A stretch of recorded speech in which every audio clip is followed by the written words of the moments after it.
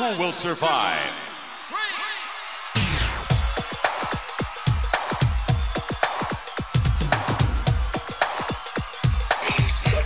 Nothing means nothing. What do you mean by that? I'm talking about all the way to the top, yeah.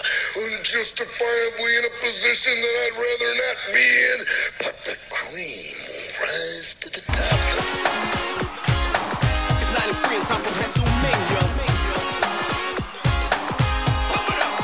I will give you a show like you have never, ever seen before. Why? Because I can.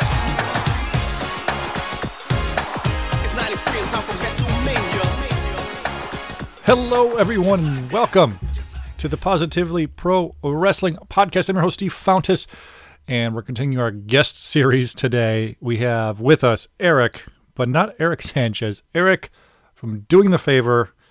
We will do introductions and all that stuff in a second. This week, we're going to be talking about collecting and how we're all crazy people on the rules and wrestling collecting, and I'm sure a lot more. So I'm looking forward to be a lot of fun. If this is your first time checking us out, maybe you're a fan of Doing the Favor and want to check us out, appreciate that. You can find all of our past shows for free in your favorite podcast app. Just search Positively Pro Wrestling Podcast. It'll be there for you. Hit subscribe. And you can follow us on Twitter at PPW Podcast. You can follow us on Instagram, PPW_podcast. You want to support the show, just share with a friend, or head to everyone's new favorite t-shirt site, apparently, whatamaneuver.net. Pick up a shirt. We got a couple on there. All right, so we're going to get right into it. Eric is on the line. Eric, how's it going? It's doing well, man. Appreciate you having me on. I'm really excited to do this show. Yeah, it'll be fun. Like I mentioned, other Eric, main Eric, he's still dealing with stuff, taking care of family stuff, obviously, and that's important. I talked to him today. He's also just started a new job, so it's getting kind of crazy for him over there, and obviously he's got a lot on his plate. So he said he thinks next week he'll be able to jump back on, and he really misses it and misses talking to everybody. So hopefully he'll be back soon. I mentioned Eric's show, Eric Brown's show. You can follow his show, Doing the Favor, at Doing the Favor, and they're on all your favorite podcast apps as well. Him and Barry do a show talking wrestling, talking merchandise and sports and all this other stuff. So this will kind of tie in, I guess, nicely to what you guys sometimes chat about with the merch stuff and our obsession with collecting. And the reason I asked you today is you were posting some stuff for sale. And I was like, you selling stuff? Are you out of the game? And you're like, nope, just got duplicates and run out of space. So we don't want to start with the broad question of why we collect, but what would you say, when did you start being a collector? Like, I'm going to keep stuff in box. I'm going to do this. When did that transition for you? That happened really early on for me. Really? Okay. When I was a kid, to be honest. Wow. Yeah, I was really into sports cards and starting lineups as a young kid, and I was already taking my starting lineups. First, as I was younger, I was taking them out, and then as I got older, older like 10, 11 years old, I was keeping them in the package and things like that. And baseball cards, I was sleeving up at a young age. But the toy thing didn't come on until later on. Okay. That was probably in my 30s, actually. Yeah. So that was something I kept an eye on as I got older, like in high school, like the Attitude Era, and always admired it and appreciated the culture. But it's just something I really didn't get into until basically I got later on in life and had disposable income to do so. Yeah. And all right, let's just start because I had a little bit of an outline. We were texting earlier today. What are some of your rules do you have made up rules in your head for collecting? Because I think I do sometimes, but I'm always like twisting them, manipulating them for myself. We'll stick with wrestling, I guess, specific, then we can kind of go off later on other stuff we collect. But what are your wrestling collecting rules that you have in your head? Yeah, so I think with anything, this will be a theme that we talk about, the different things I collect anyway. My approach is I don't have any guidelines going in. Okay. And that's where I run into problems. Sure. And that's kind of where you see me selling things off on Twitter and things like that, is because I get obsessed with things very easily, and then it kind of levels out to a more healthy place. Mm-hmm. So it worked that way with shoes, and it basically just comes down to accumulation of stuff. Yeah. And then you look at it one day, like, why do I have all of this stuff? Because it turns into a thing where you can't display it all, and it's in a closet and stuff. And that's when you're like, okay, this is like borderline hoarding at this point. Yeah, I think one of my main rules, at least that I tell myself, is, okay, do I have room to display this? And if the answer is no, I have to think, okay, will I have room in the relatively short future? I know you just moved into kind of like your dream house. We just moved into our dream house like 3 years ago. So I'm not planning on expanding anytime soon. Maybe when my kids grow up, I'll have more room.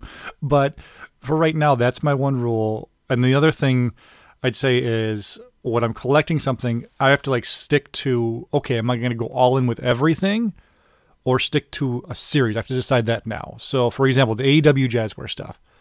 I think Jazzware's figures are getting better and better. And like there's some really great ones out there. And especially now they're more plentiful in the stores. It's cool to see. But I stuck with, okay, I'm going to just get Series 1, the original AEW Series 1. I got those. I went out fig hunting because like there was something on Twitter. Someone was like, hey, Walmart's in the area, got them. So I went to like the whole area, got them all that day. It was like a big sense of accomplishment because they were hard to find. And I went to one Walmart and they only had like a Kenny and like a Cody left. And the manager came up to me and goes, oh man, we just put these out 10 minutes ago and they're gone. I'm like, are you serious? Like, yep. So then I made up the weird rule for myself with the AEW Unmatched Series 1, where I got the Cody, the LJN style, and I got the Darby because think those are two awesome ones. Like, well, I'm only 4 away from the whole set. So now I have that Series 1. So I'm sticking with that. But then I broke my own rule because I got the Sting Unmatched because it's so awesome. Like, maybe I should go your way and just not have any rules. But that was the other thing, too, is like, oh, God, what am I doing here? I've also transitioned to a mint on card guy in the past 2 years. I love them loose, but the package display thing looks awesome for sure. The mint on card thing was something that really sucked me back in too, because I've always been a thing that like, I don't know. I think a lot of my collecting, I don't know about you, is based on nostalgia. Mm-hmm. And being a kid and going to the store and seeing them 100% just always like resonate with me. And to them, it kind of has that, and now they do the packaging so well. Like, I look around my room right now, I look at the classic superstars to the AEW to the Ghostbusters Elites, which I always thought was, I mean, not like a super hyped up line, but yeah, they just look so cool in package. For me, I had to like, man, the days of me walking out with a case of Elite 79 are way behind me. Yeah. I'll just say that. So, and I know what you mean about breaking your own rules. It's very simple to do, but for me, I have to be honest with myself. And not be like what we call in shoe culture a hype beast. Which a hype beast is somebody who wants something because everybody else wants it. Really want it. I get sucked into that all the time. Like, what did I get sucked into that with recently? It was the AEW 2-packs on Amazon that were there. They're okay. It's kind of cool, like as the first like 2-pack set. But I'm like, I gotta have it. And then I got my Kenny and Hangman 2-pack, and the first one was damaged. So I'm like, I gotta get another one. So I kept ordering like 3 or 4 of them until I got the one I wanted. So I definitely sometimes will fall into that. And it's a slippery slope. I can't imagine it with sneakers, but with toys, it's slippery for sure. I feel like, man, it's almost at this point, like almost like an instinct, like when you know, you know. Yeah. You know what I mean? So like that Sting figure, yeah. Right? When they first announced that, like, yeah, that's a definite. Mm-hmm. Sometimes it's like, I got to see it in hand. You know what I mean? That happens every once. I mean, a lot of times, like for me, I love FTR. Yeah. So when they got their first AEW figures, yeah, I'm in automatically. You know what I mean? So, but I got to be honest with myself and not be like, okay, I got to get every Kenny Omega there. How many Kenny Omegas do I need for me? You know what I mean? So, yeah. And what's interesting is I don't think they've made an amazing Kenny Omega figure yet. Like, there's been parts that have been good, so I'm just waiting for when they come out to like the one that has everything I want. I'm like, I got to get that, even though I have 3 right now. Basically, I have Series 1, Unmatched, Unrivaled, and that 2-pack. So it's crazy. And then sometimes I'll get hyped into other lines like Super 7. I don't know if I buy into they're the best wrestling figures out there. They're okay when they nail it. I grabbed that Andre the Giant Japan Super 7 figure. One, because I heard, I think I saw someone on Twitter like post it, and I was like, oh, that's kind of cool. And I looked into it. I'm like, oh, it's sold out through Super 7. So I was like, well, no, I kind of want it because it's sold out. There you go. Yeah. And then like I eventually found it through Big Bad Toy Store, and like it was just like, okay, now I got it. And it's awesome. It looked great in the package, but now I kind of want another one to open, but I'm not going to do that because it's sold out. So it's tough to get sucked into that for sure. At least we're in the. At least for me, we'll talk about what you're into. So I'm into more like the modern stuff. I've kind of pulled away from trying to collect Hasbros or even Galoob or LJNs. Are you going backwards at all? Or are you stopping at a certain point with how far you're going back to pick stuff up? Could be figures, could be whatever. Yeah, I think I'm with you. I like the modern stuff is just so well done. Mm-hmm. Right, and I love what they're doing with the Legends lines and just the Legends figures in their regular series. And I'm talking about Mattel here, by the way. Mm-hmm. Of course, we're going to see that coming up with AEW. But that's kind of what I've been doing. So, like, yeah, I get, like, I really want, like, I don't have an on-card Bruce the Beefcake Hasbro, but that, I know I didn't get the Legends figure, but that Legends figure looks amazing. I can see where, like, okay, I don't know. Depends on how nostalgic you are. And I feel like I'm kind of getting past that of like wanting all the stuff I didn't have when I was a kid. Mm-hmm. Or replacing what I have when I was a kid. Now, like, the stuff is just so well made. I'm just kind of like maybe advancing with the times in my collecting. Does that make sense? For sure. And then when you go to like a secondhand shop or a toy store or anything like that, like a vintage toy store, even we have disc replays out here. I think somewhere in Columbus, I've been to a place. It's like it's like a DVD music video game place. It also has toys. I've been there before. Yeah. So they have a few places like that by me. So I'll always browse. They're constantly getting new stock in, which is cool, and they're priced relatively reasonable. So I'm always browsing, like, oh, there's a Hasbro here. Like, I don't need this Ted DiBiase, but if it's $10 and it works or whatever, maybe I'll pick it up. But again, it goes back to, do I have room for this type of thing? So I think my rules with nostalgic stuff is if it's a good deal, I'll probably jump on it. I'm not going to overpay just for the sake of getting it, for sure.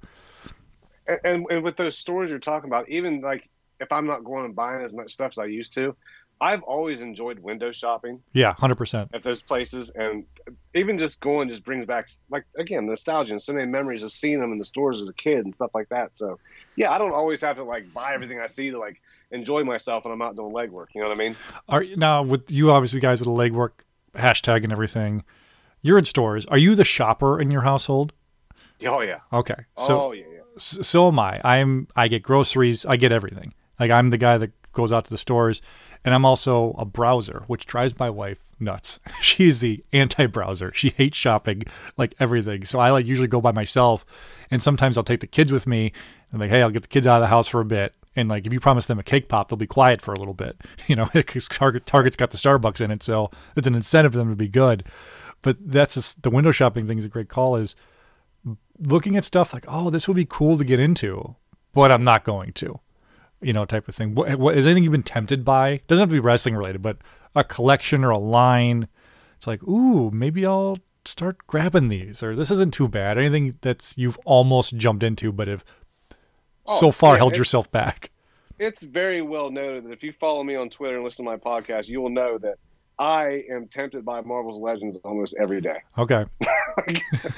They're great. I recently got into Marvel about like a year and a half ago. So that's all very new to me. And I'm fighting yours because I know how I am. Talking about earlier how I go in with things with no boundaries. Mm-hmm. So I got the 2 Spider-Men from the No Way Home series. Okay. No, I didn't get the Tom Holland variant. I got the integrated suit. I got black suit Spider-Man. Those were the first 2 Marvel's Legends figures I ever bought. And that was probably a month ago. Mm-hmm. So and I see him all the time. Like, it's to the point where like I watch the Loki series and then I see Morbius at Target and I have to like, no, don't get it. No, don't get it. So yeah, it's definitely Marvel's Legends for me. How about for you? Right now, I've kind of started, and like I text my buddy all the time. I'm like, convince me to not do this. So I started to pick up some of the Star Wars Black Series figures. One, they're incredibly cheap because they're not that collectible because they make so many of them. So I was able to I'm like, all right, I'm going to get Luke and Leia and Darth Vader and Han, like to start. That's it. And it was like $35 for all of them, new in the package at the secondhand shop.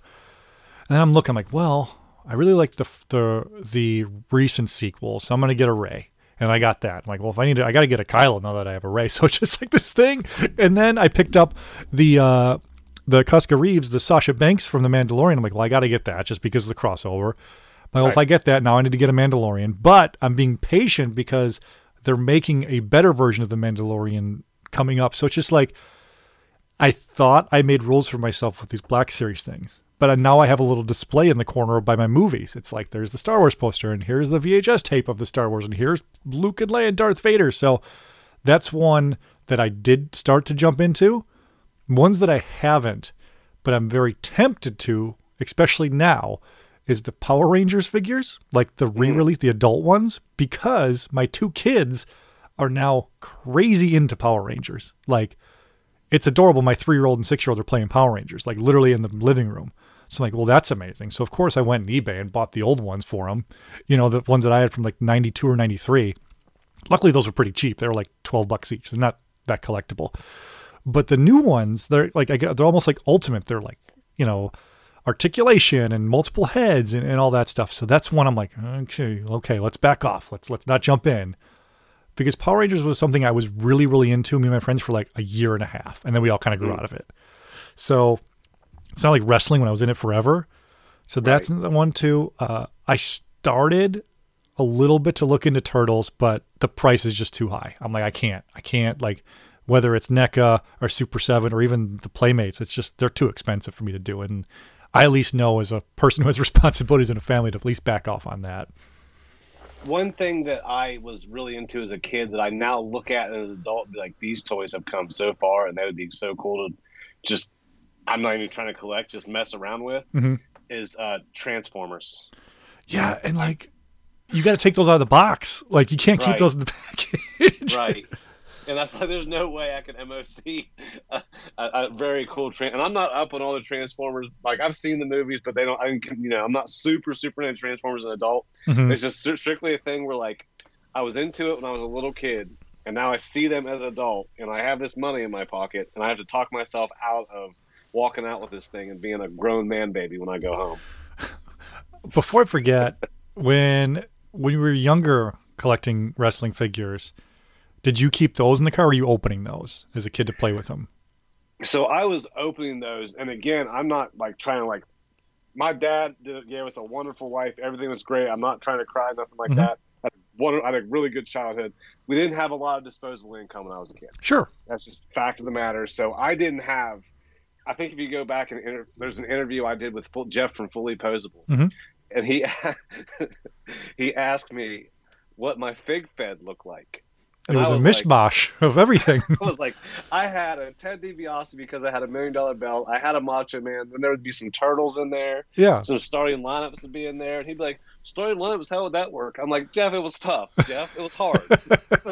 Leave me alone. Quit grilling me. But no, it was, I didn't keep those in the box. The figures, when I was getting wrestling figures when I was a kid, it's because I was playing with them. Yeah. Like, once I grew out of, like, the toy phase of, like, playing with toys, I wasn't really, like, I was collecting sports stuff because I could more, you know how it is when you're a kid.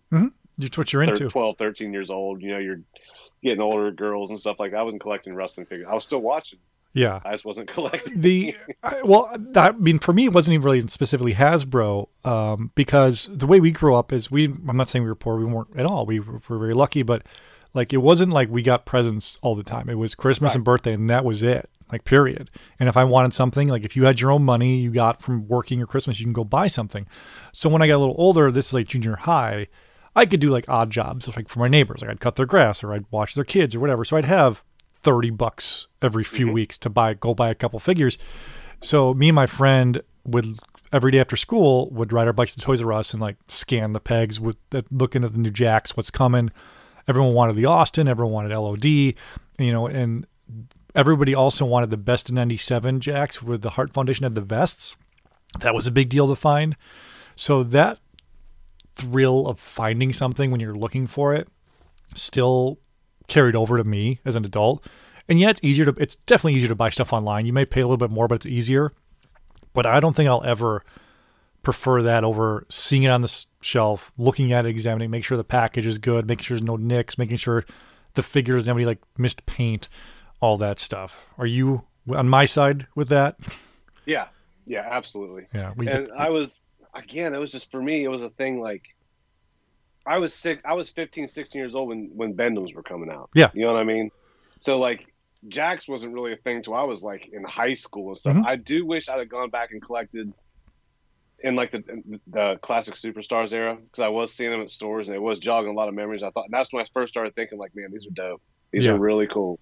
But I was in my 20s. I was in the trenches back then. I was going out. So wrestling figures, I didn't meet my wife until I was 28. So I'm one of those dudes. Well, no. Well, what year were you born? 80. Okay. So yeah, you are three or 4 years older than me. So basically just like a high school older than me. But yeah, so when the classic superheroes came out, I was, I think, end of high school, probably senior or whatever. And the same thing, I was like, I was pretty much lapsed from wrestling at that point. I was trying to, meet girls, and like girls like were talking to me. So I'm like, well, shit, I got to pay attention to you. I can't be home on Monday nights or whatever. But again, it'd be at the Toys R Us or be at Walmart, and you'd see that and you'd be like, oh, this is kind of cool. And it got to the point where my buddies and I would buy them each other as like kind of gag gifts. Like, oh, I bought you a Mr. Perfect. Ha ha ha. So I bought you this Roddy Piper I found. Ha ha ha. Like, we used to watch this stuff. We'd be like, oh, sweet. Like adults give each other toys as gifts. No, I'm like, you idiot. You should have kept that thing. We could have sold it for however much or whatever. But same deal. It was when you see that in the shelf, you're like, ooh, this is kind of cool.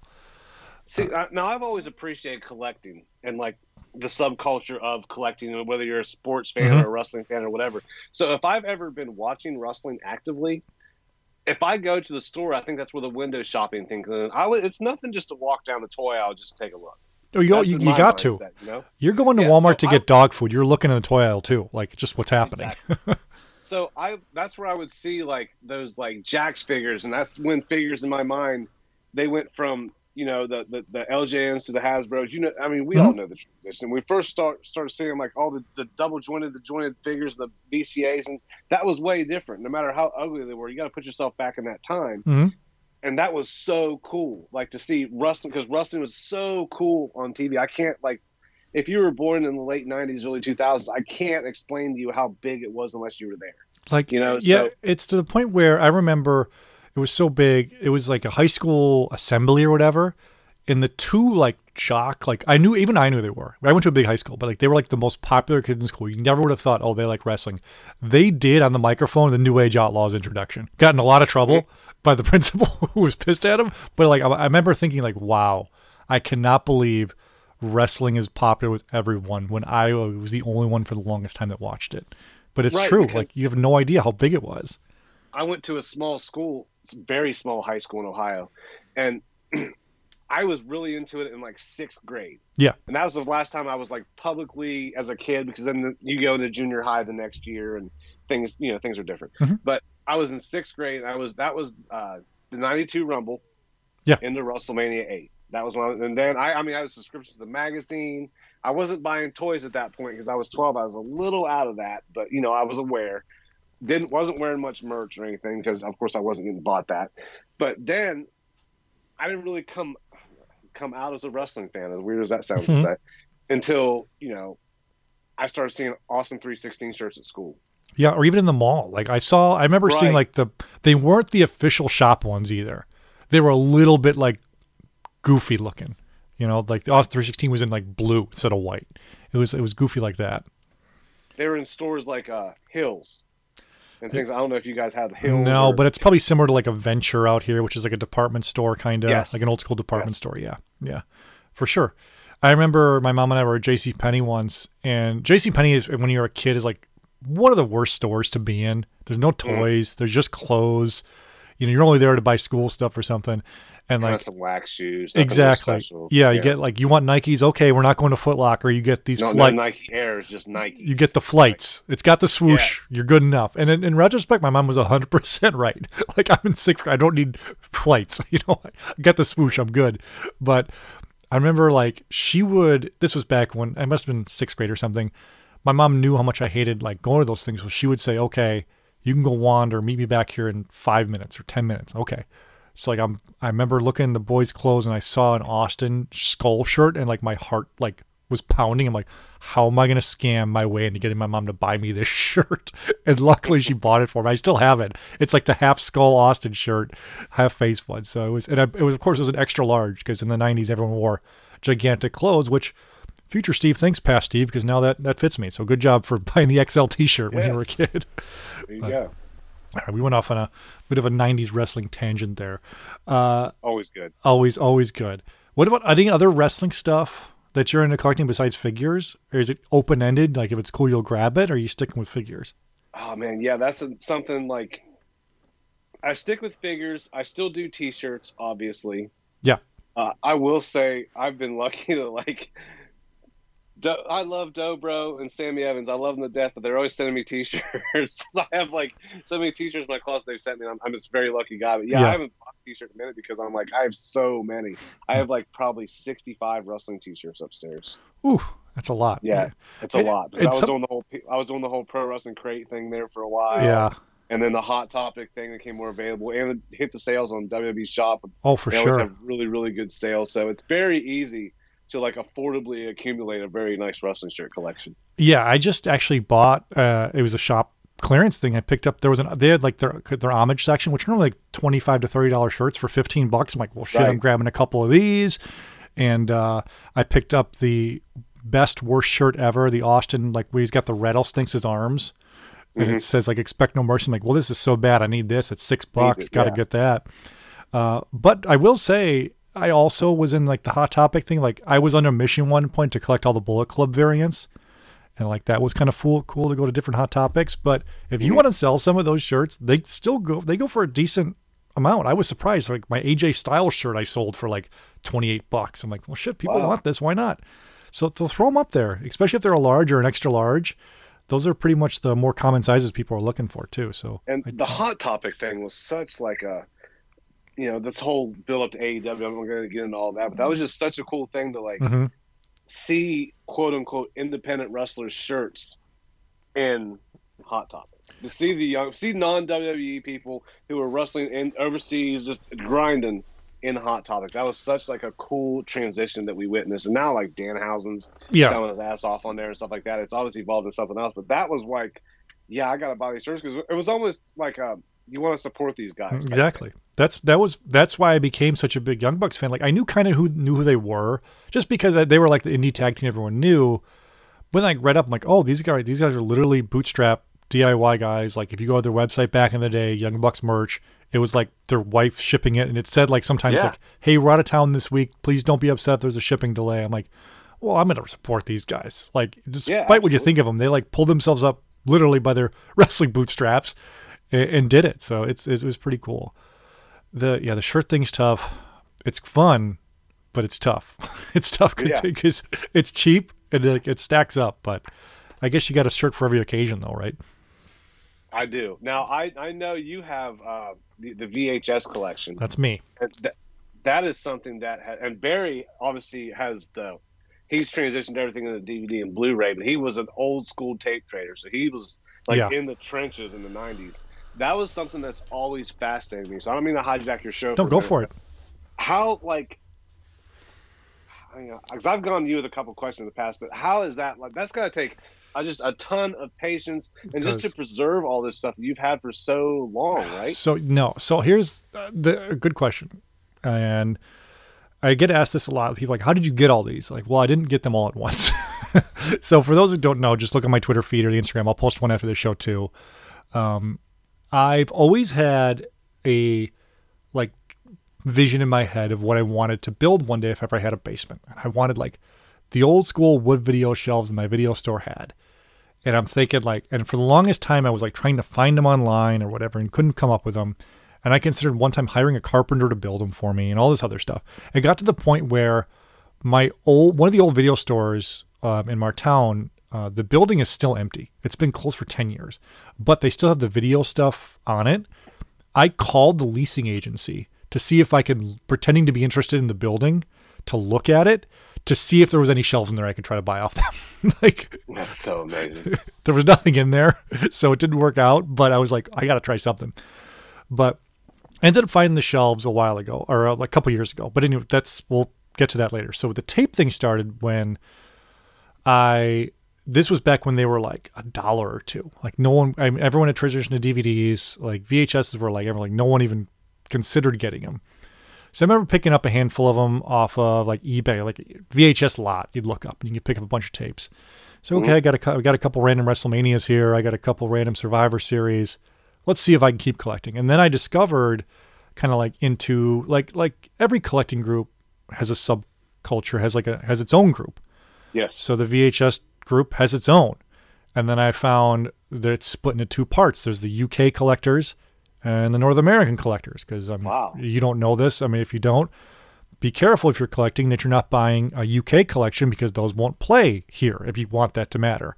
And also the artwork's different. So they have their Silver Vision and Coliseum Video, which is very similar, but there's two collections. So I got into that group, and then I got in touch with one of the guys who was selling a lot, and he had a lot of tapes. I forgot how many were. It was like 25 of them, and he wanted like $100. I'm like, that seems like a lot for VHS tapes. But I was like, you know what? I'll just buy it. So I did, and I got them. And another big thing with that group is making sure the tapes play and they work.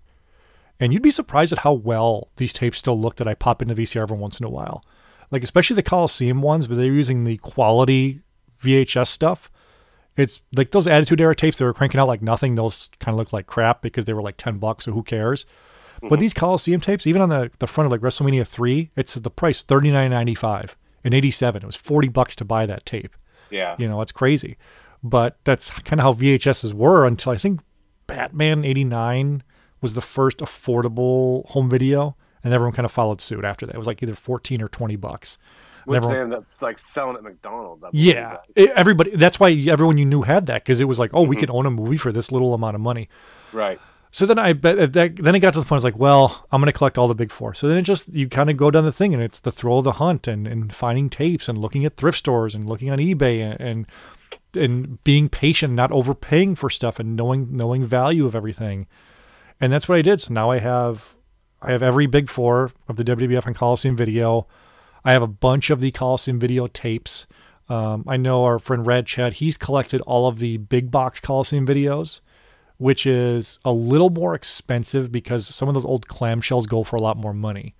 But it's great. I don't know. I look at them, and some people say, like, do you watch those? I go, honestly, sometimes I do. I do every once in a while.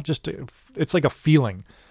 Like it's weird. If you get a chance, if you go to like a thrift store, and by the way, VCRs are expensive now, which is hilarious to me. But wow. You pop in, you get a VCR, pop it in, like you will get a feeling. It will be a literal like endorphin feeling going through you as you pick it up and put it in the VCR, and the sound and the clicking, and it's weird. I recommend everybody does it if they can find a VCR. Go ahead and do it. So that's something. It fascinates me on like a lot of different levels. It was first off one thing that like I feel like you and people like Drew Vinsel and things have like basically made aware to me is the importance of like physical media and how like now things are. You saw it on the network, and now you see it on Peacock. How heavily edited things are. Yep. You don't own anything so unless you don't ever have have to experience that if you don't want to, which is awesome. And then there's a whole nother like subculture of collecting, because even the Coliseum videos are edited for tape. There's people that have the original pay-per-view broadcast. Someone recorded and now it's kept on digital file. So I have a bunch of those too with the countdown shows, and like that's cool. It's really cool. And it's something I haven't gone crazy down because they're all bootlegs and nothing's official. So I like kind of the official stuff. There's also people that make custom sets. So I have someone, I'm not going to say his name because it's not exactly legal, but they have the every Coliseum video ever on a 7-disc Blu-ray set. So every one of them ever. And the quality is pretty good. So I have all those. And then there's also the WCW tapes I've kind of dipped my toe in. But because those were so not that popular, they're a little more scarce. Not as many people had them because they were Turner Home Entertainment. So it wasn't that big of a deal to have them, but those tapes were a little bit more expensive. And their artwork kind of sucks too. Like WWF was just way better than WCW in that regards for everything. Figures, presentation, merchandise, everything was better, I think, for WWF, even in the mid-90s. So I will say, not to stroke your ego because I'm on your show, I'd get... And you see it too on Twitter. We see a lot of dope collections, right? We see a lot of people that have amazing displays. But yours has always been one of the top in my mind. I've always found it so amazing because I was a video store kid. I don't know if that's a term. You know what I mean? Yeah, but I for was sure. a video store kid. And my grandfather had probably the first ever VCR. I'm thinking the one that had two parts, one that played, one that rewound. It was very expensive. Tapes were very expensive back. This is like the early 80s, maybe even late 70s. Yeah. I don't know. You know the history better than I do. But because I had that and then a more modern VCR, which by more modern, I mean like 1990, 91, 92, whatever, I was doing the whole renting and recording. Oh, yeah. The VCR at home. Yep. For sure. So that was I had the first 7 WrestleManias. I had every pay-per-view up to, I want to say 92. Just to own like that. And that's the thing too. And we're dating ourselves obviously, but it goes back to collecting is owning something. Like you pick it up and you buy it. And sometimes people ask me, I mentioned earlier about like, why do I have them? Do I watch them? Another thing is they're pieces of art too. It's the same thing as looking at like a figure on your wall or a painting or something. It's cool. It's tangible. It's cool to look at, that's why I'll never get the NFT thing. I'm sure it'll take off at some point, but for me, I don't get it. And I'm sure that I'm not the target for it, but I just don't get the NFT thing. Maybe you do, but I don't. I don't. And also, but I think because like, I don't, maybe I'm aging us here and dating us, is I appreciate the video store collection and a lot of people's Hasbro's collections and a lot of people's Attitude Era collections because I can mentally put myself there. Sure, for sure. And that's something that like when you talked about like when you pop in a VCR, a tape of the VCR and the sound it makes, I haven't thought about that in years till you just said it. And I was like, holy shit, he's right. I got some extra VCRs if you want one. I'll ship one to you. Or I'll bring it next time in Columbus. I'll bring you one. I'm serious. I got a handful of them. I was like, what do you do with these? I'm like, I don't know. I just have them. Oh, God, you're going to send me down a rabbit hole. That's dope, though. Yeah, for sure. And then with really quick to wrap up the story about the tapes and the shelving. So I've told this story before on our show, but if people are listening to your show might not have heard it. Well, there's probably a bit of crossover between our two shows. It's the whole fully posable like umbrella we're all under. Like everyone's in that like retro wrestling figures. Yeah. Exactly. The on Facebook Marketplace, I would always put shelves, video store shelves, whatever. And for the longest time, I was getting those family video shelves, like the wire ones. I'm like, I don't want those. I want the wooden ones. So someone finally I put like a kind of grainy picture up on Facebook Marketplace because I put no limit for mileage of where it was. And somebody bought a building.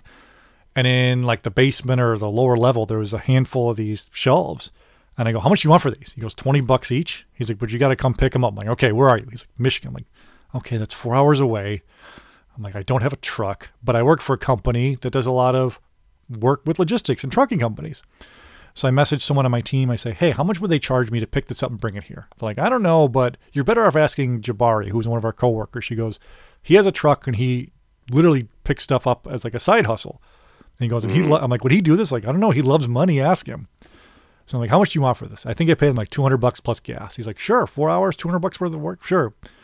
So he went and got it. He came back. He goes, just so you know, dude, he goes, these things are way bigger than you told me. He's like, they weigh about 200 pounds each. I'm like, are you kidding me? So he came and he's like, yeah. There's always curveballs, right? And he's like, look, man, he's like, it wasn't a big deal, but the guy that I bought it from wasn't going to help me load it on my truck. I go, look, man, like I can't hold those by myself. Eventually he did. He's like, I paid him $20 to do it. He's like, so you owe me an extra 20. But he got him in here. We brought him downstairs and they're not going anywhere until we move because they're wood. And I also randomly, years ago on eBay, this is before I even had my big collection, somebody had the plastic clear tapes that video stores used to have, like the plastic cases for them, like a box of 200 of them. So I bought it just to have. And now I've got those behind it. So if you come to my video store, you pick up the box. Behind it is the cassette in the little plastic thing if you want to take it home to rent. So that's even the more fun part. That's awesome. The other thing I want to ask you before I forget about collecting wrestling stuff is you mentioned shirts. What about other clothing? I know WWE's tried to do like the New Era hat thing, hasn't really caught on. Chocolate made some sneakers. Any other clothing WWE stuff besides shirts? Or I guess AEW, any type of wrestling stuff, jackets, Not whatever. That I've gotten into, but I will say I got a Chalkline jacket from the community as a gift. Yeah. And it is absolutely amazing. Which one? I got the Macho Man. Sure. Got the Macho Man with the yellow. It's actually more Macho King. Okay. It's so amazing, and it's so like from that era that I talked about, from like the '92 era when I was in 6th grade. So it definitely hit. It's absolutely perfect. So that's something that I could, and actually, also Chalkline was popular in that era. So it kind of goes hand in hand. So that's something that, like, again, I go back to like when I was a peak fan. Chalkline jackets and what they're doing with them now. Cody Baker, my fellow Ohio player here, he has a amazing Chalkline jacket. I'm talking about with my hands. We're on audio here. Sure. He has an amazing Chalkline jacket that it's collection that's so good. So that's something I could get into. They're pricey though. Really? Those chalk lines are pricey. They're cool. Yes. And I've almost been tempted to jump on the sale. There was that Macho King Power Glove combo. I'm like, this is kind of so ridiculous. My wife's like, do you want it? I'm like, no. So where am I going to wear this? And wherever I would wear, you'd be embarrassed to be with me. Like, what are we doing with it? But yeah. Anything else besides chalk line? Because I have a pair of their sneakers, and their sneakers are like Chucks. I'd rather have a pair of Converse, but they're okay. I don't do it, but I'm fascinated. And one day, if I could commit the money to it, a very dope belt collection. I feel like that's a very adult thing to have. If you're going to be a wrestling fan and have it displayed in your house. Yeah. And I just think about my office and like just a very nice display of maybe like 6 or 7 belts that are like important to me and my fandom. Yep. That would be like, I feel like they're conversation pieces and they look good, and it's like a very like adult thing to have. I love that. So belt collection is always fascinating. The belt thing is something that, do yourself a favor, don't join into those Facebook groups because you'll be tempted all the time to buy one. I've seen them, yeah. And like they're like the bootleg ones, and like Nate Ring Skirts has like, of course, the holy grail of belt collection. He's got everything in his basement. The Wrestle Cave looks amazing. And you're right, like I have a couple. So it started, my wife bought me the Attitude Era one years ago. And like I was like mad at her. She's like, you always wanted one. I'm like, all right. And it's great. And then I ended up getting the Warrior Blue Winged Eagle strap because I always liked it as a kid. I thought it was cool to have different color straps. And it was a WWE shop sale where I think they screwed up, which every once in a while they'll do. It's pretty rare, but it was like it was whatever it was, the discount code worked. So we got it for $99. So I was like, well, shit, I got to buy this. And then I traded someone else in a Facebook group. I think it was the Pete Dunne figure when it first came out. It was like crazy to find the original Pete Dunne. He traded me his Yellow Warrior IC title for it. I was like, okay. And then for my birthday a couple years ago, my wife bought me the Rock Brahma Bull Championship, which was never on TV, but it's my favorite one I have, period. It's just gorgeous, and it looks awesome, the Detolf. But I always go down that hole of, do I want to get the Smoking Skull belt to add to this collection here? But I'm like, nope. Like you said, it's an adult. Maybe like later when kids are moved out and I'm retired and I want something to do. Maybe. We'll see. Yeah, because right now I got Lily digging in the toys and stuff, so she came walking through with like a $600 belt dragging on the ground behind her. No, man. Yeah, it's true. But at the same time, let's talk about it really quick. So you have a daughter. How old is your daughter? She'll be 3 in April. Okay. So is she allowed near certain toys? Is she allowed to play with things? What is the rules with her? Has she known what she can and can't do yet? What's her rules? So right now it's really hard to, like, she's at that age where like she doesn't understand, so it's really hard to reason with her type thing. Yeah. So not going to get any better, by the way. My office has shelves, and I try to keep things out of reach. I don't want her touching. Mm-hmm. That's just kind of what it is. She plays a lot. What she gravitates towards. I did have a proud dad moment the other day because she plays with a Sting figure a lot. The Sting Master of the Universe I have loose. Okay. She plays with that a lot, and also the mini Funko. Sure. If you remember that, the mystery mini Funkos they had. Yeah. So she runs around with those a lot. And Sting. I told her it's Sting. It's an easy word to say. But then he came on the TV, and she pointed to the TV and said Sting, and that happened 2 days ago. First time that's ever happened. That's awesome. Very, very proud dad moment. But for the most part, I keep a lot of things on my desk just because I like having things in my hand when I talk. I like messing with the toys. Mm-hmm. I have things loose for that very reason because I'm a finicky person. Mm-hmm. But anything basically she can reach, she can pretty much have. Yeah. That's so. It's kind of how I have it. Like the stuff on the wall, whatever. But I mean, the kids, like, they've got like Hasbro's and the retros on the floor and the ring. If they play with them, like, I don't care. You can play with them. It's not a big deal. The ones that are expensive, you guys can't reach, and they kind of know the deal. You mentioned the proud moment. Hopefully that continues because that's super fun. My oldest one kind of grew out of liking wrestling. Now she's into weird. She's got such a weird thing. She's into Barbies and stuff. However, she's currently got several Barbies she wants to keep. She calls them her collector Barbies that she wants to keep on display only. The other ones are for play. I'm like, oh boy. My wife goes, she is you. I'm like, I know. Yeah. I'm sorry. How old is she? She's 6. So she's got her display Barbies and she's got her play Barbies. Like, well, good for you. But when she was 3, for whatever reason, she really liked Ronda Rousey, like loved her. And it was weird. Like I didn't like show it to her. I was on one day. I think it was because the Joan Jett song, and she also liked her because she wore a skirt and she liked her hair and braids and all this stuff. She ended up going as Ronda Rousey for Halloween that year. So her preschool is hilarious because her preschool parade is like Winnie the Pooh, Princess, Frozen, Ronda Rousey. It's just the funniest thing. She got her belt, her kilt, her leather jacket. For Christmas that year, I got, because Ronda didn't have any merch yet. She literally just showed up. So I got her an autographed 8x10 and put it in a frame. So She opened it up. I recorded her reaction. She like lost her mind. Ronda Rousey. I bugged everyone on Twitter to tag Ronda Rousey and so Ronda would see it. And she did and retweeted it and said, "This is amazing. Thank you." Got like 1 million views on Ronda's Twitter account. It was awesome. Nice. So it was kind of a fun little moment, but hopefully your kid stays with it. If not, although maybe not, 'cause you don't have to buy more toys for her as well. She gets older. I will you know what, if we get to a point to where like, I don't collect as much, but I kind of pseudo collect through her, I would be like totally okay with that. But my daughter, I'm just gonna, one thing I'll say about my dad, and he's a great dad, is he never like steered me into something I didn't want to do. He always just kind of fostered like, okay, Eric's into this, I'm gonna get super into it too and learn as much as I can about it and help him learn. That's how I got into sports and so many other things. He's always kind of fostered like my interest in a way, if I've worded that correctly. But that's something I want to do for Lily too. It's a good call. Right now it's Frozen, so I'm totally into Frozen. She also likes Marvel. I'm totally into Marvel with her, and I'm sure it'll be something else down the road. So nice, that's awesome. Yeah, the Frozen phase lasts forever, at least in my experience. At least in my experience, until the next movie comes out. So, before we go to other areas of collecting, maybe non-wrestling related, do you have any success stories or even fail stories of selling stuff? Like it ended up being a good investment for you, where you got lucky or even planned it. Like I bought this, ended up selling it like for a decent amount of money. Have anything for that for you?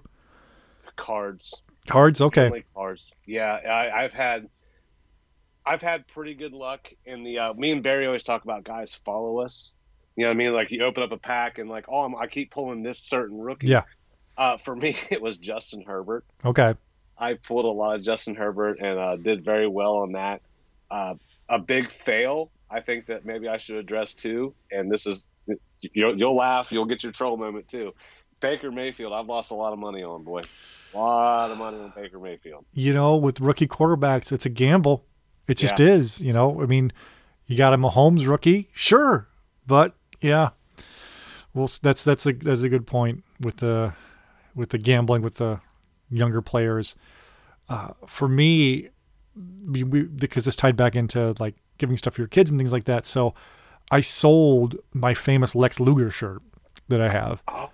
I don't know if you knew that. Yeah, I didn't tell a lot of people. So what it was I was looking at how much it was going for, and that's what happens. Insane. Yes. Sorry. And I was just like, you got to be kidding me. And I'll text you off the air. I don't want to like say what I sold it for, but it was enough to make me not really think twice about it, because my thought process was, this, by the way, is the Lex Luger all over 90 shirt, the USA one where Lex is basically naked flexing, and it's just like an all over print. It was a great condition, all that stuff. I've had it forever. And my thought process was, okay, I know how much this is worth. I never want to wear it again because I'll be afraid I'll get like a mustard stain on it or something. Yeah. And I go, also, I met Lex Luger and got a photo of me wearing it next to him. Like, how am I going to top that? Right. So I sold it, and my wife was like, but you love that shirt. I go, you know what? I'm like, yeah, but I could take this money and get these girls like awesome Christmas gifts. She's like, yeah, that's true. So the girls got a Gabby's dollhouse and a life-size dollhouse that they play with all the time this Christmas, and they loved it. So didn't think twice about it. So that was one of my big success stories. I think a fail for me, luckily I haven't invested too much, but I've definitely had some figures that I bought with the intent to sell, and I'm just still sitting on them. Yeah. Like Nakamura, like nobody likes Nakamura. Right. I bought that first NXT, like his rookie box set. I'm like, this is good. And this one, he was like, all the buzz, New Japan, all this stuff. It's nothing. Just sitting there in the corner. So stuff like that, I've kind of taken a bath on. But at the same point, I'm still holding on to it Because like there's stuff like those Target Tito's are going for like $60 now, when those were like down clearance to $8. Got mine for $5. Yeah, you never know.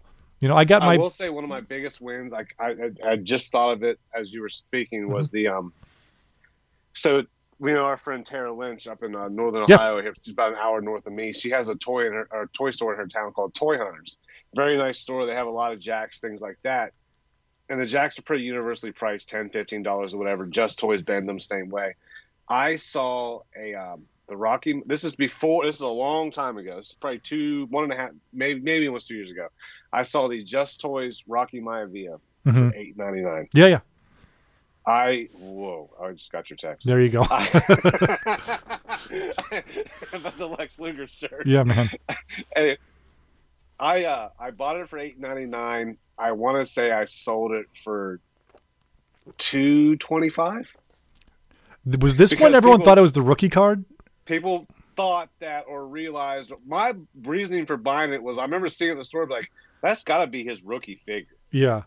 That's got to be his first figure. But obviously it's $8.99. And that store is very much, they almost always know what they have. Yeah. And I think at the time, like, it wasn't even going for that much. Then out of nowhere, it shot up to like over $200 because people realized that the card cut out in the back was they were calling it his rookie card. All right, let's transition. And it's since leveled out to like, it's definitely not that much anymore. But yeah, I cashed in on that. Well, let's transition to card talk because I am a novice at it.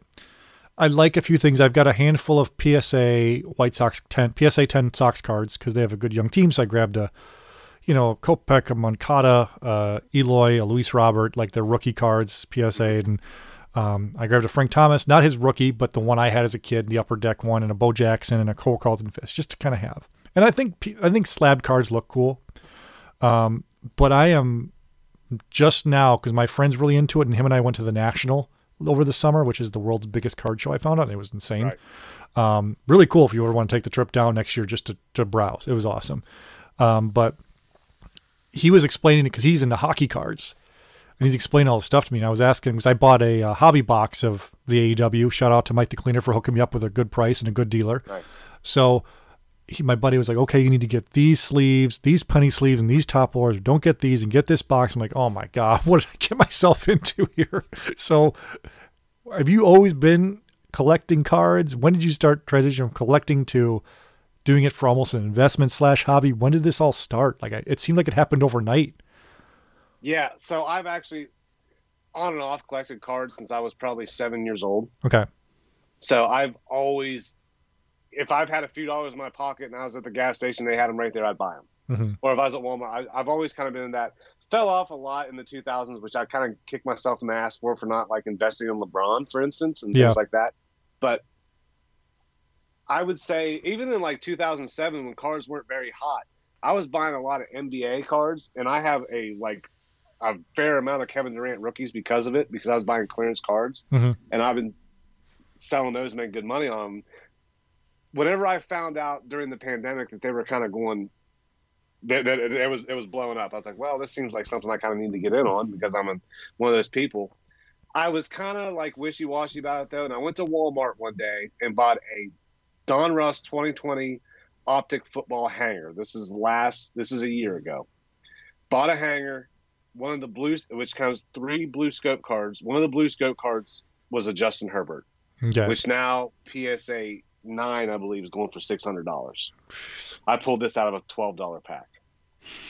That's kind of what did it. I was like, okay, the ceiling is very high, and that was and ever since then, like, it's just a fun thing, and the trade and the sell and to get big hits is like to pull a big hit out of a pack is the equivalent of finding like a very, very hard to find figure on the pegs. Like it's a very similar feeling. So yeah, it's kind of leveled out to where like they've jacked up the prices for retail and everything, and the resale is not as much. It's kind of like leveled out. Yeah. If that makes sense. Yeah. So, it wasn't going to peak. I mean, I know like I overpaid for my Luis Robert rookie card. I know I did. But at the time I was like, well, shit, it's just going to keep, it's because it was getting crazier and crazier by the day. But as time goes on, like these graded cards, like becoming less circulation. And you're also kind of banking on like, well, if they win a World Series, that's going to shoot up, like stuff like that. Like you got to kind of take that into account.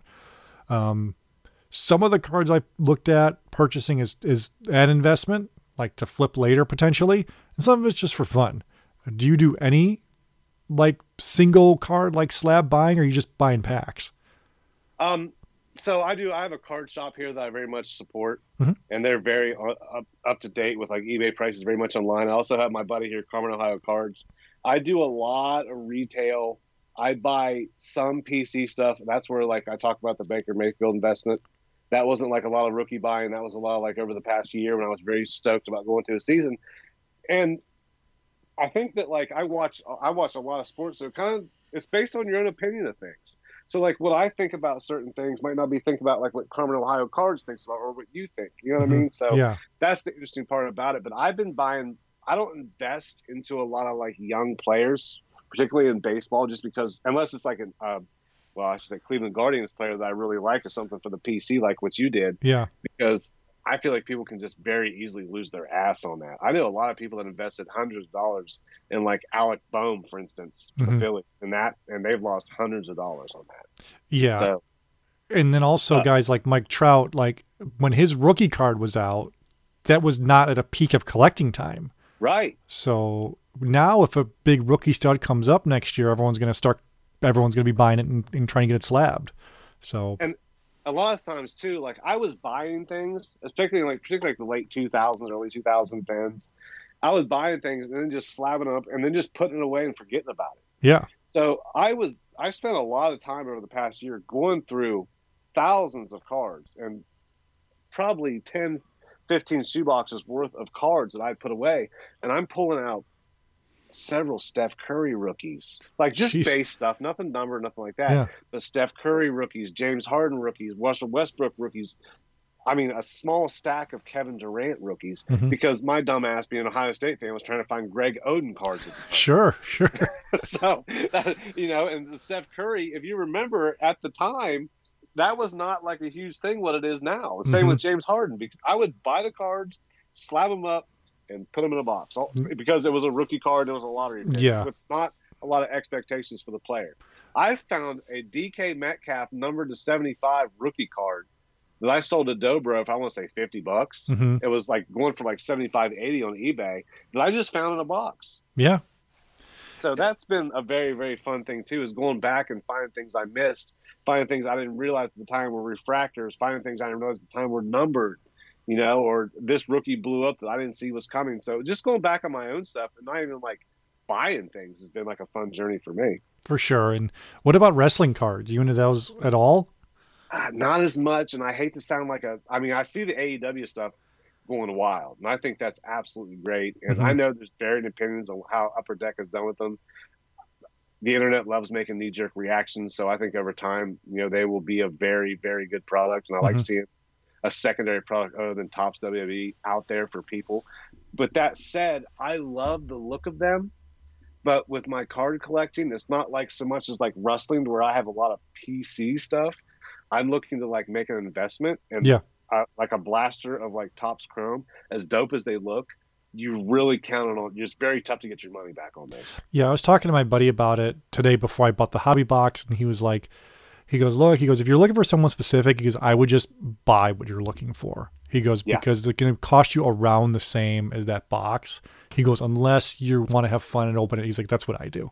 So I'm like, okay, I'd rather just open it and have fun and keep it and whatever.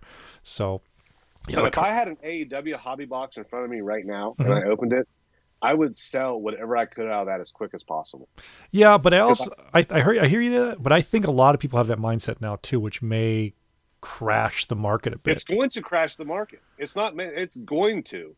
So you can either be a beneficiary of that before or not after. Yeah. That's my mindset. Yeah. Yeah. It's true. I mean, unless somebody dies or something. I think you really have to be aggressive about it. I really do. Yeah. Yeah. Or, keep them for fun. We'll see. Who knows?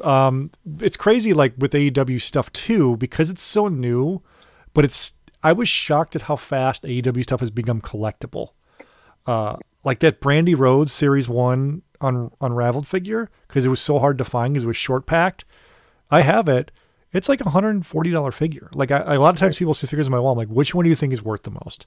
And they're like, oh, this Ric Flair autograph. I'm like, nope, this Brandy Rhodes figure is worth the most on my wall right now. Like, are you kidding me? Like, it's just how it is. It's rarity and all that stuff. I know.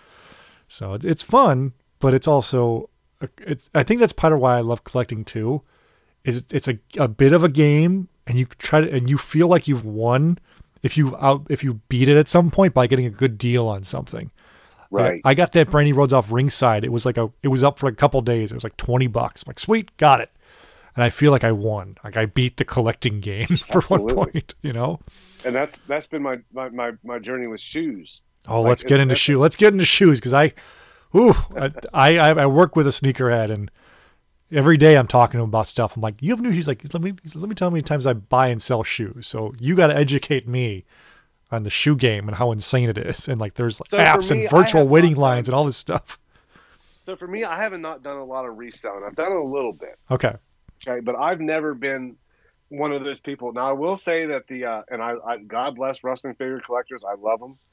I do. The whole collecting, helping the collectors, and I think that's a great thing. I'm not knocking it. That only exists in that space. Okay. That would never fly in the shoe community. Not once. If somebody was trying to promote that, they would get laughed at, because it is a legit business. People quit their jobs and they do it. I have a lot of monster dubs when I have sold, but I have not done a lot of it. For instance, I bought a pair of bread-toed Jordans ones for I had a $20 coupon. This is back when ones were $165. I got them for $145. I sold them for $500. Okay. So that's how quickly. At some point, and I actually ended up getting two pairs. So I have a pair for myself. Mm-hmm. But it gets to a point to where it's almost fiscally irresponsible to keep them. If you're not wearing them, Yeah. they're just in a closet. And you know what I mean? And you paid $150 or $200, and somebody's willing to pay $600 or $700. I mean, what the hell? You know what I mean? It is what it is. Yeah. But so I have not got a lot. Now there's certain stuff I have that I will not sell. I will not sell my bread ones. I know you're a big Michael Jordan fan, I'm sure. So I have a very nice Jordan collection that's important to me. Mm-hmm. That's stuff that I think the Bread 11 is the most Jordan shoe there is, and it's my favorite Jordan. So, of course, I have that. The first pair of Jordans I bought with my own money was when I was in 5th grade. I got a pair of Jordan 5s, the Cherry 5s. I have those now as an adult. Bread 4. So it's mainly pairs that Jordan wore that makes sense for him to wear with Bulls colors. I have gone outside of that with ones, because ones are my favorite shoe. I have, so that's, but I have not done a lot of. Mainly my thing is now anymore, if I can't get it retail, I usually don't get it unless it's something I really want. And even then, that's turned into a present for my wife, either it be for Christmas or Father's Day. So it's mainly I get maybe 3-4 pairs of shoes a year now. I used to get about one a month. So with the sneaker drops, how does that work? Did you like that system of this is the drop, you've got to be in the Nike app or whatever it is? Or would you prefer you got to go out and find them? I don't know which I think is better. I would rather go out and find them, because anytime you're dealing with the internet, you're dealing with bots. Yeah, and that's what ruined it for me. Okay, basically. So back in the day, there was the raffle system. Mm-hmm. I've always kind of dealt with Foot Locker in my experience. It's always kind of how it's been for me. So they had the raffle system, which was you go, you get your raffle ticket, you wait in line, they call a number, you don't get called, whatever. Taking some big L's. I think about the royal blue ones is the biggest L I've ever taken. I was next, and they didn't have my size. It was a bad day, Steve. Yeah. So they switched over to the app, to where if you were a VIP member, you could put in your reservation, and then if you visited the store, and then the shoe would drop at 10 a.m. on Saturday morning.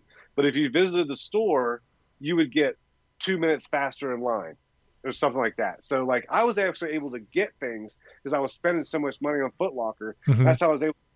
Basically in 2018, I got every shoe that I wanted. Yeah, and it was and sometimes two, and that's where the reselling would come in. Okay, my wife's going to be a VIP member too, and she's going to get a pair for me, and I'm going to sell them. Yeah, and get a pair for basically for free. Yeah, with the bot thing is definitely annoying, and that's a big thing with tickets, for sure. back in the day, I still can a little bit. People used to call me the ticket guy. So whenever there was a big event, like I figured out the system, how to get the tickets. And it's pretty simple. You can kind of still do it now, but now with the click the images, when you go there and like Ticketmaster or whatever, it says click every stoplight. Like all that stuff's also bot controlled. So people figured out a way to hack those to slow people down, even though you click everything correct, tell you it's wrong. So they're kind of back end hacking stuff. It's insane. But I used to be able to do that just by being patient. Like tickets went on sale at 10 a.m. It would say it's sold out at 10:01. You just keep trying. People's credit cards get declined. People's cards expire. They'll pop back up as long as you're patient. So that was kind of my strategy, and it usually worked. But now, like you mentioned the bots thing, it's tough. It's still somewhat possible, but you need a lot of luck. I kind of wish to be the old school. I remember it was in 2004, Green Day just released American Idiot, and they were doing a club tour of like 4 cities, like Chicago, Toronto, like Detroit, and LA or something.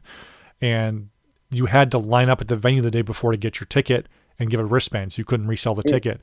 So me and my buddies were in college. We had nothing better to do. We stood out. It was the summer in the city. So like we hung out for 6 hours outside. I got the tickets and it was like a thing. It was an event. So to be in like a club for like 600 people to see the show.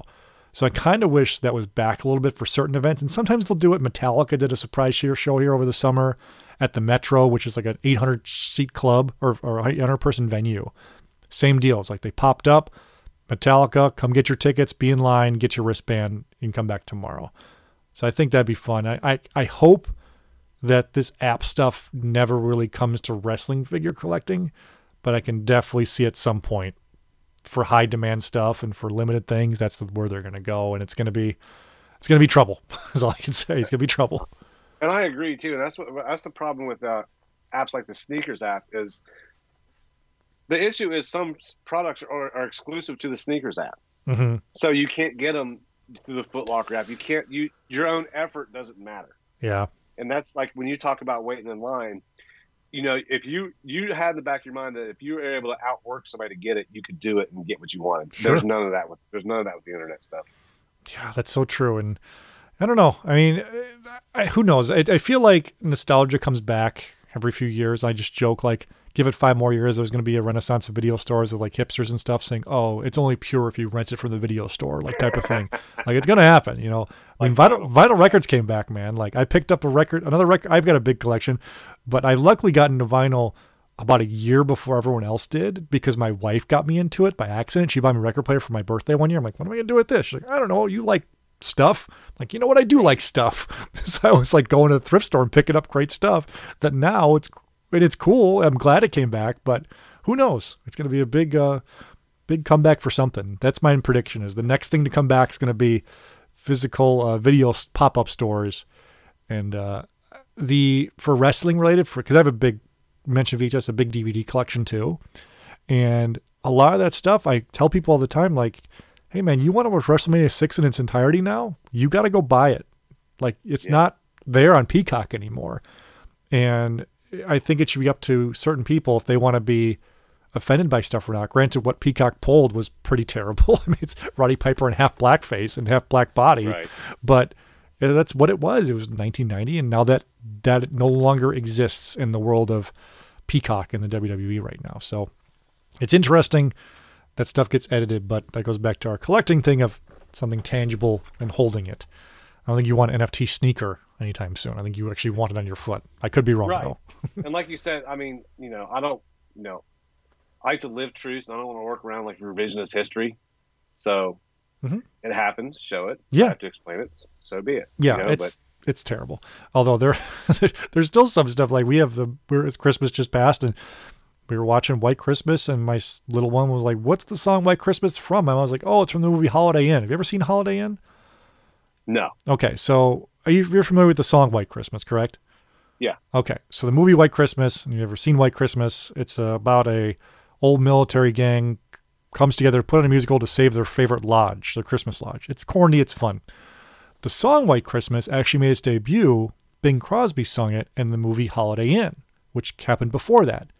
The movie Holiday Inn has multiple blackface appearances, like legit, like, oh my God, this is like parody how bad it is, blackface stuff. And I was like, should we show this to our daughter? I'm like, you know what? Probably not. We could explain it to her when she's older, like this is what they did and this is why it's wrong type of thing. But right. It's just crazy, that stuff like that was around and it happened. We shouldn't try to pretend it didn't, I guess, is my thing. Even stuff I see now, like Lily loves Beauty and the Beast. Yeah. Oh God. I haven't watched Beauty and the Beast in a lot of years until recently. Yep. And I was like, oh, this isn't the best message. Yep. Oh, Belle should be finding her worth in a man. Like, that type of thing. Stockholm syndrome. Like she fell in love because he captured her. Yes. Thank you. Like so funny. My youngest and I just watched the live action one the other day, and I'm like, same thing. I haven't seen Beauty and the Beast before. I'm like, oh, this is cool. Belle likes to read. She's into books. She's kind of a dreamer. I'm like, oh boy. Like the Beast was kind of a dick, which is why he's in his position he's in the first place. Right. So lessons to be learned, I guess. Any other, I guess a couple of things I want to ask you before we wrap up. What about the Funko Pops? Did you ever get into those? I definitely dodged that bullet. I have some. Sure. It's kind of funny because I was getting into the Browns ones for a second. I have 2 Baker Mayfields and an Odell Beckham right here I'm looking at that's probably gonna have to get removed from display. Just make customs out of them or something. Yeah, right. But other than that, I did get the Young Bucks ones, like all the New Japan ones. They came in the Hot Topic just literally because I don't know about you, but like a lot of people in the middle, like we got to support these guys. Sure. Thing to keep this stuff coming into the stores. If I see a deal, I'm looking at a Sting and Lex Luger 2-pack. I did get the Rock SmackDown Anniversary. I think probably the most valuable one I have is the Stone Cold one from WWE 2K14. Mm-hmm. That was paired up with that at GameStop. But if there's a Macho Man, I'll buy it. But other than that, no, I know I just named a bunch. That's literally. But that's not a lot because how many there are. Because I have a handful too, and it's same thing. Like I dodged it because it's so tempting. Like, ooh, they got Mighty Ducks Funko Pops, and I was like, they have Cool Runnings Funko Pops. Like, come on, like what am I doing here? But yeah, I dodged it. I've got in my basement with my wrestling stuff. I got the Young Bucks, Kenny and Cody. I actually have all of those signed, so it looks cool displayed. Like Kenny signed Cody and the Bucks. So that was kind of cool. And I've got a couple Legends ones that one year my sister-in-law bought us all for Christmas as kind of a joke, but I'm like, these are fun. But then upstairs we've got my wife and I love The Office. It's kind of like our show, like just to have on the background, whatever. Yeah. So I bought the main 4 guys and I was like, I cannot go down this rabbit hole of having every side character. I'm like, it'll get too much. And they're cheap enough. We're like $10, $12, whatever to grab it. But my co-host, Eric Sanchez, he's a big Funko Pop guy, but he sells stuff. Like stuff he sold them for recently, even still, I figured they would have crashed by now, but they're not. $400, $500 for like these Comic-Con exclusive ones he's got. Or he had the CM Punk and like pink Hot Topic for a while, which was crazy. So it's just crazy that I thought that would have crashed, but it didn't. That was one thing I was dead wrong on. I'm like, these are going to go away, but they're not Beanie Babies, that's for sure. I will say on my desk, this is actually like a minor step. I don't know. Loose. I have the 2 Spider-Man Funkos from No Way Home. Okay. On my desk. There you go. So those are my 2 recent purchases. That was kind of like my Marvel leap. Yeah. My daughter thinks that the black suit Spider-Man is hers. For whatever reason, she runs off with it. Kind of goes back in the hole. She can reach it. It's not that important to me kind of deal. Yeah. But yeah, I have those on my desk and they're kind of cool. So actually they're really cool. So do you get any of your stuff autographed? Do you have any autographed figures or any cards or posters or anything like that? I have 1 autographed figure. I'm not the biggest autograph guy. I'm not knocking anyone who does. I think it's great, and I've definitely waited in lines before. I have the Elite Flashback Ricky Steamboat autograph. Okay. I got that on the wall. That is my 1 autographed figure.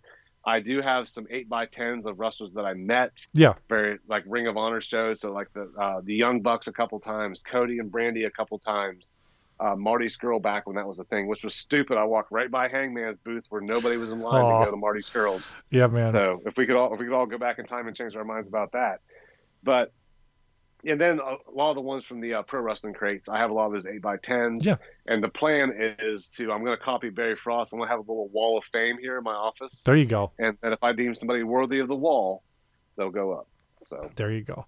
Yeah. With me, I have some autographed. I I've got a bunch of VHS tapes autographed. That's kind of become my thing, which I think is unique. Not a lot of people do. Because Michaels sells shadow boxes that fit them perfectly.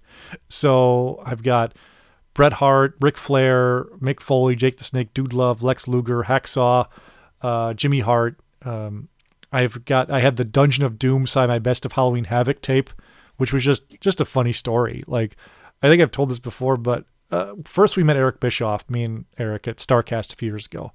Eric Bischoff, super nice, by the way. However, a little drunk the whole weekend.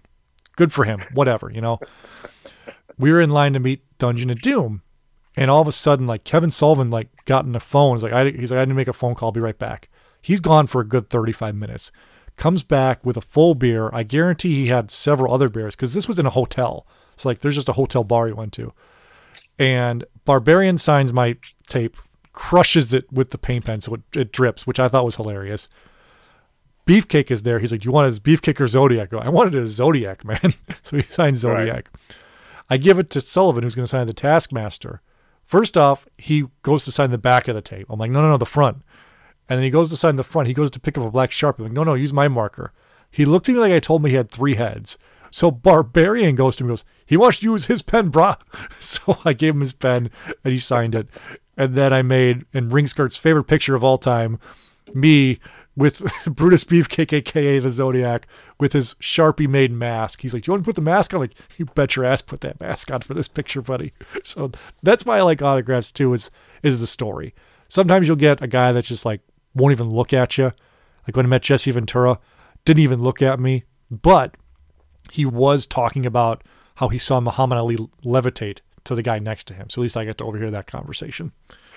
So there's always fun stories sometimes meeting people. Probably my best autograph story was at a Columbus Clippers game. Here's the AAA team here in town. Ring your bell. Don't worry. I hear all about it. Ring your bell Clippers, wherever the song goes, right?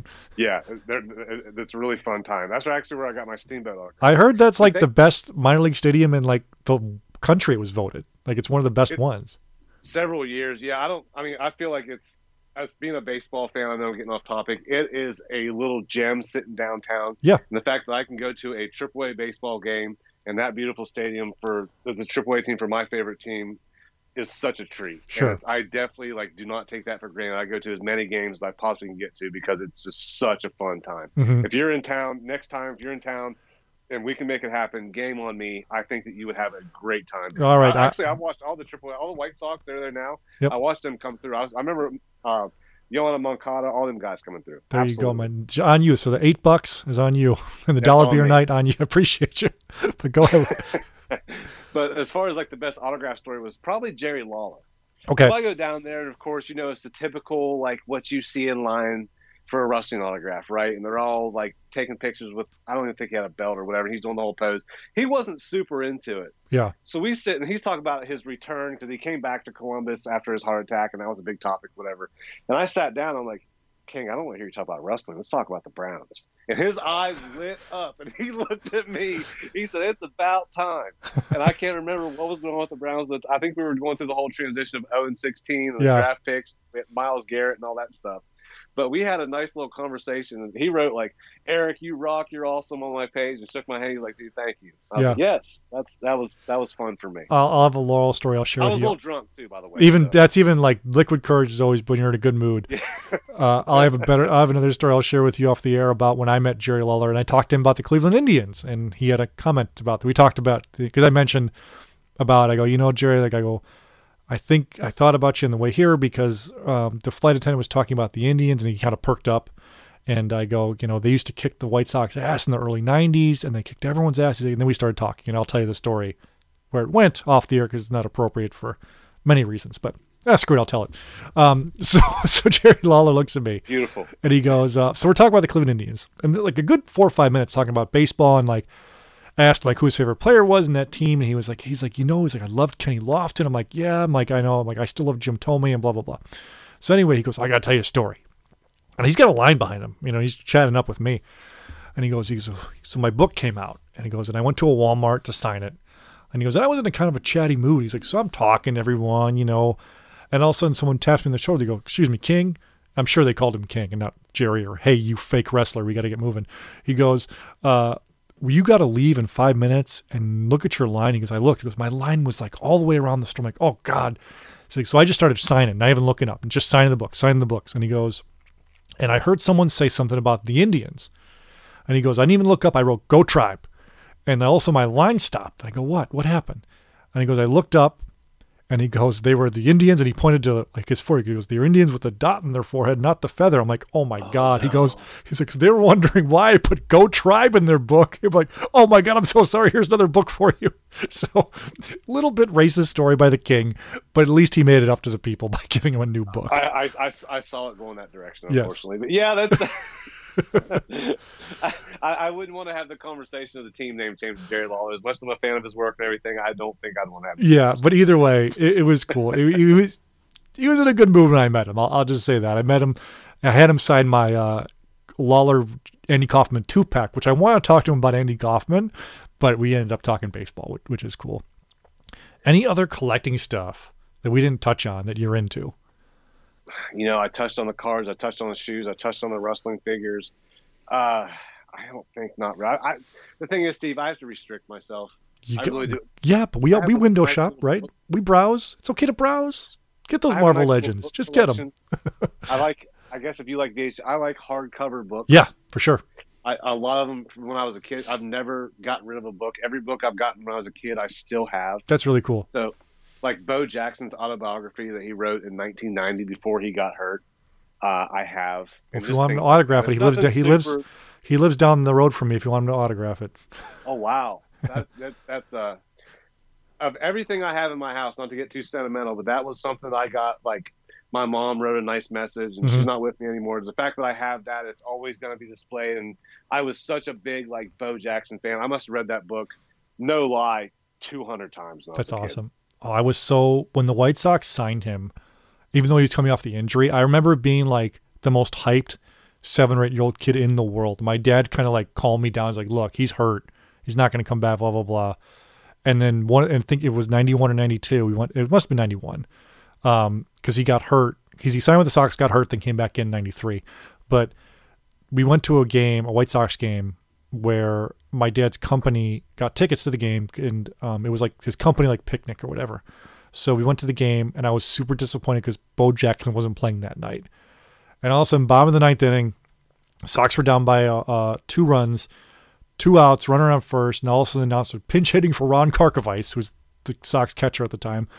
Bo Jackson. I lost my mind. He hit a home run to tie the game. Like, it's like still, and like I looked it up on Baseball Reference to make sure I didn't make it up in my head. And sure enough, that's exactly how it happened.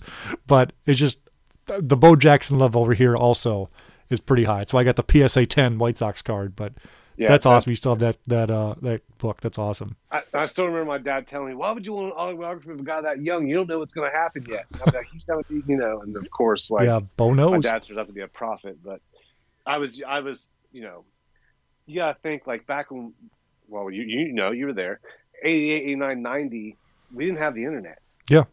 Like my internet, if I wanted to consume something, I either had to watch it on TV or read it.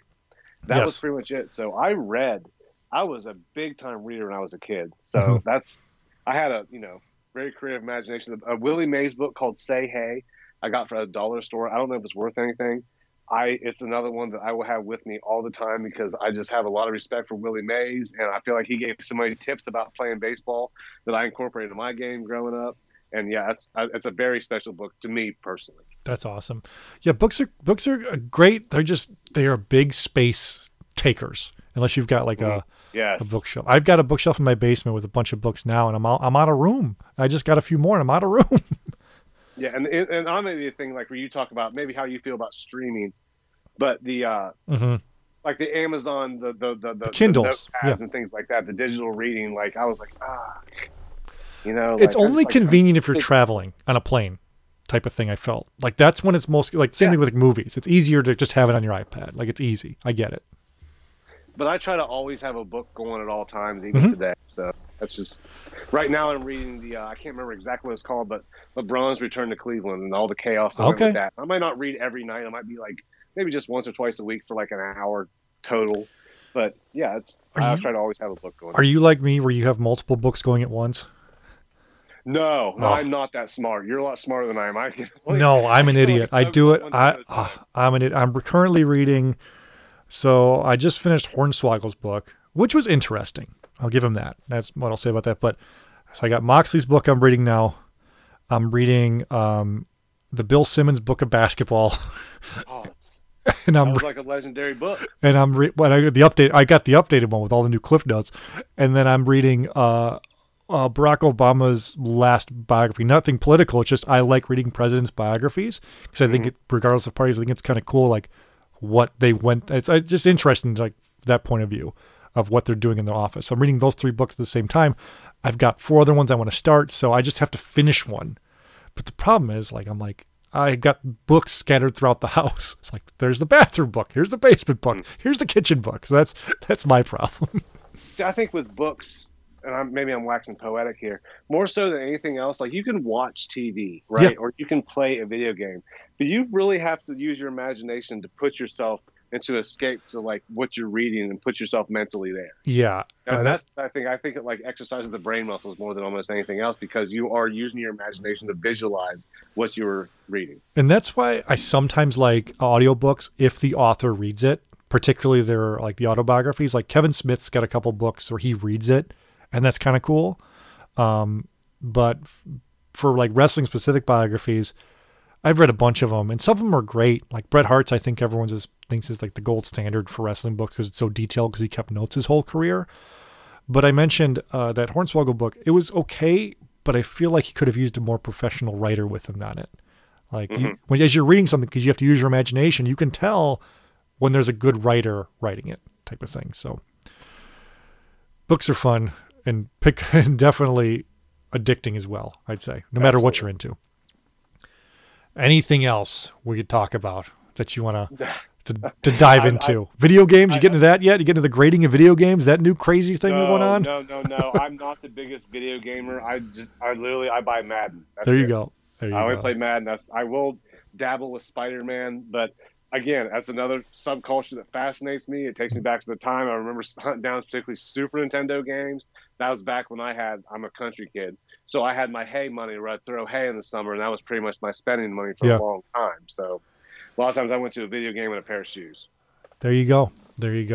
Yeah, the video game thing for me, I have games apparently now that are worth a ton of money that I have SmackDown Here Comes the Pain on PlayStation 2 is worth like $100 now apparently. I'm like, what is happening? It's like, everything's nuts. You've done a lot better job of saving things than I have. Yes, I have. However, I did have, for the longest time, the yellow Hasbro King of the Ring as a kid. Great condition because I took care of it. I donated it like 10 years ago because I'm an idiot. I guess, but I kept other stuff. Like, I'm sure my logic was, this you can't throw in a bag. This is bulky, whatever. And now some kids got it. And I've hunted wanting that so bad, but I'm not going to drop $1,000 on a piece of plastic. That's literally what it is. I can't do it. So if anyone has one for me, you let me know. Hoping Mattel comes out with a retro one. I think they will. I think you're right. All right, guys. Eric, thanks for coming on. This is a lot of fun. And we'll have to do a part 2. And I think we should do a series of talking to collectors and stuff. Because I know you and Barry, I mentioned sometimes your merch topic stuff, your shop releases and your reviews of that is always fun to listen to. You can follow the Eric and Barry on Twitter at Doing the Favor. All show information comes out on your favorite podcast app. Search Doing the Favor. We've got shows out a couple times a week. And you can also follow us on Twitter at PPW Podcast and find all of our past shows and future shows on your favorite podcast app. Search Positively Pro Wrestling Podcast. We'll be back with our regular show, hopefully next week. Like I said, Eric Sanchez is normally with us as the co-host of the regular show.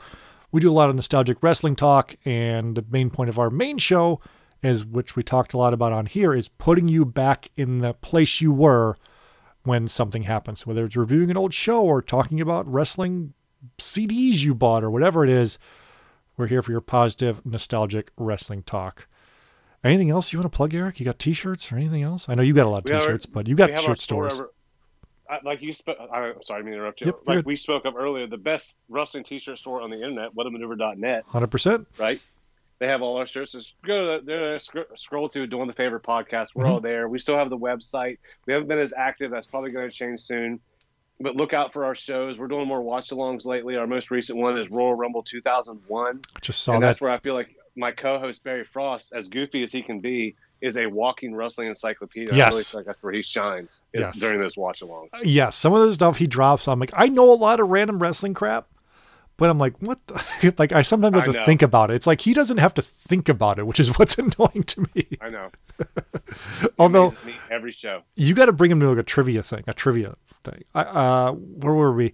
At StarCast a few years back, me and Eric were walking around, and the guys at the C2E2 thing, like the first question was, it was a bunch of questions. I was kind of like nailing it. It was like a little group, like an informal trivia. They were giving away prizes at their table. And their last question was like, what was the result of the first match of the first WrestleMania? And they were going to give choices. I knew the answer. It was Tito Santana beat the Executioner. And they're like, you're right. How'd you know that? I'm like, because I'm a weirdo. That's how I knew. I'm at a wrestling convention. Of course I knew that. And he tried to give me like a little pin. And Eric's like, no. You got to give him a better price than that. He knew it off the bat. So they gave me like free tickets to the next convention. But he bullied them into giving me a better price. I'll always appreciate him for that. So bring Barry to a trivia. Be like Alan in The Hangover. He can rob a casino or something like that. Oh, I'm sure he'd kill. Yeah, absolutely. It's awesome, man. Well, Eric, thanks for coming on. It was awesome to talk to you. Awesome to chat. Next time in Columbus, we will figure out schedules at some point. Whenever I'm back there, we're thinking about coming over Martin Luther King Jr. weekend. We'll see, because our Christmas got delayed with my wife's family, who's from Columbus, Worthington, Dublin area. So same area as you. Columbus is one giant town with a bunch of small towns around it. Right. At least what it seems. And thanks for having me on. I had a great time chatting with you about different things. And I was going to be in here watching basketball anyway. So to BS with you and have it recorded was a great time. So thanks for having me on, man. Well, I mean, I know everyone's all hyped about the Cavs, but the Bulls are the team in the East, man. They are. The Bulls, I don't know what happened to DeRozan. Someone pissed him off. He's gone off, man. That's Good a stuff. fun team to watch. Good stuff. Eric, we'll talk to you soon. And everyone else, thank you for listening. We'll see you next week.